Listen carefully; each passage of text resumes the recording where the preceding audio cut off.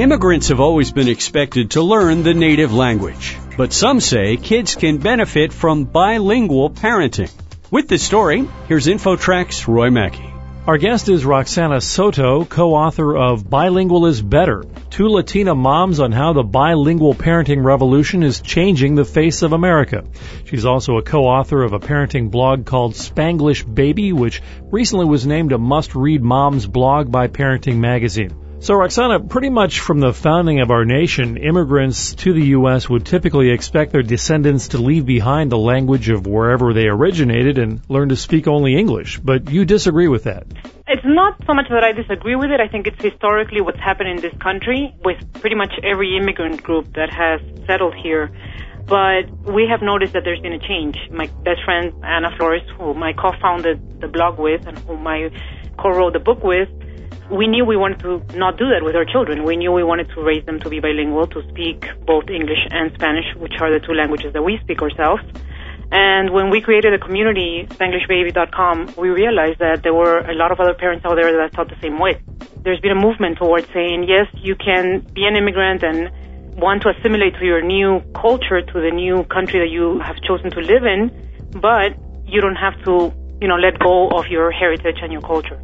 Page 134 of your book has a controversial title, and that is, All Children in the U.S. Should Learn Spanish.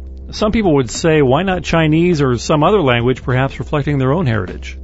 Yeah, no, we actually believe that they, as long as they learn a second language, it doesn't really matter which one it is. I mean, we advocate for Spanish because that's our first language and that's the language we're using to teach our children. But the reality is that Spanish, for us, is also kind of like the one that makes sense the most in this country because just the sheer numbers of Latinos that already live in this country.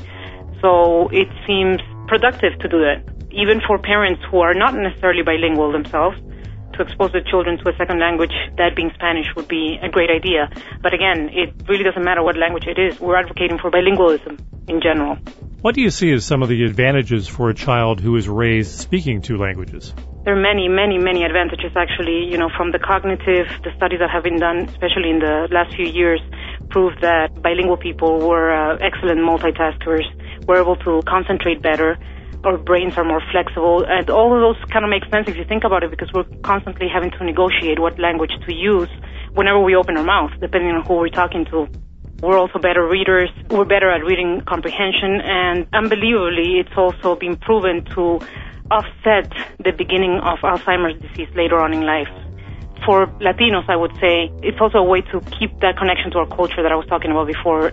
It's a way to say, yes, we're immigrants, or we've been in this country for 2 generations or 3 generations, but we still want to have that link back and teach them, because the Latino culture is so rich and so full of great traditions that it's a great way to have that kind of like bridge between the two cultures. What do you see as some of the biggest obstacles in raising a bilingual child? The biggest problem that we've seen also in the blog is when the kids get to the rebellion stage, and every single kid pretty much goes through this, and that's when they kind of start saying, well, why do I have to speak the second language, whether it be Spanish or whatever it is? A lot of kids go through that stage. The other one is lack of resources for you to be able to expose your children to the minority language, in my case, Spanish. My daughter goes to an all-English school, a regular public school, where everything is, she's taught is in English, and so it's up to me for her, when she comes back home, to make sure that she's still exposed to Spanish. Roxana, many people believe that one of the strengths of America is its tradition of being a melting pot, and that by maintaining the walls of previous cultures and languages, that in some ways it divides us as a nation. How do you respond to that? My response is pretty simple. You really can be a full-fledged American and still be bilingual and still keep some of the traditions from your ancestors, wherever they came from. I mean, one thing doesn't take away from the other. I think that's pretty much, in my view, the definition of being an American, of being able to do all that. And still, I don't think there's one definition to just say, well, Americans are supposed to be this particular way. I understand that maybe in the past that was the thought, but I think we are evolving, we're changing. I mean, it's like a new face of America. We look different, we're acting different, and I think that if we all start embracing all our difference, we actually could be even stronger as a nation. Interesting conversation. Roxana Soto, co-author of Bilingual is Better and the co-founder of a website called SpanglishBaby.com. Roxana, thank you for joining us on InfoTrack. Thank you very much. It was a pleasure. And for InfoTrack, I'm Roy Mackey. We've reached the end of another InfoTrack radio broadcast, but you can keep it going online. Just visit TalkZone.com for more.